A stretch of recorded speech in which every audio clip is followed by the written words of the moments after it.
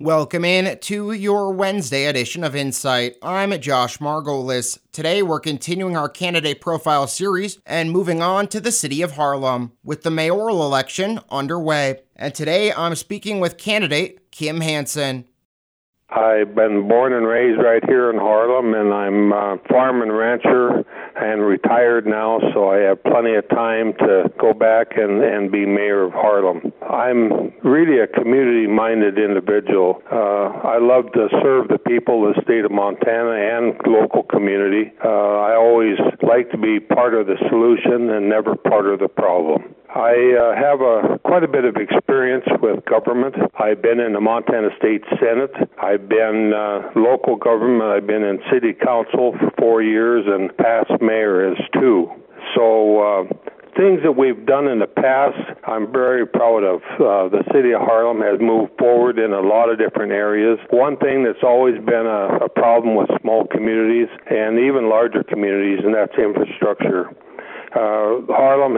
We've upgraded in the past our garbage system. We don't contract anymore. We bought our own truck and we do it ourselves. A couple of years ago, we did a new sewer system here in the city of Harlem, and it amounted to $4.9 million, but what we were is out of compliance with the state of Montana. So we teamed up with Bear Paw Development, which I can't say enough about, and they helped us get that project complete. Our new projects that we're trying to do here and have just now started is we're putting in a new drinking water system. And Harlem is making good water now, but we can't meet the specs of the state specs and for purity. So we decided to do a new drinking water project, and again, we've teamed up with Bear Paw.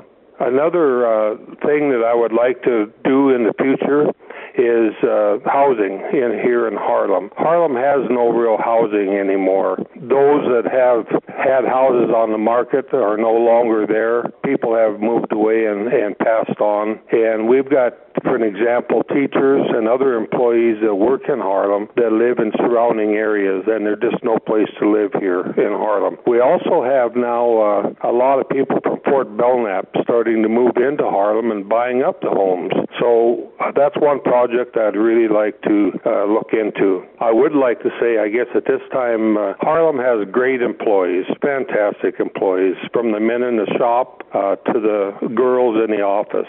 Actually, they make us in the city council and mayor look good. And that does it for your Wednesday edition of Insight. For New Media Broadcasters, I'm Josh Margolis.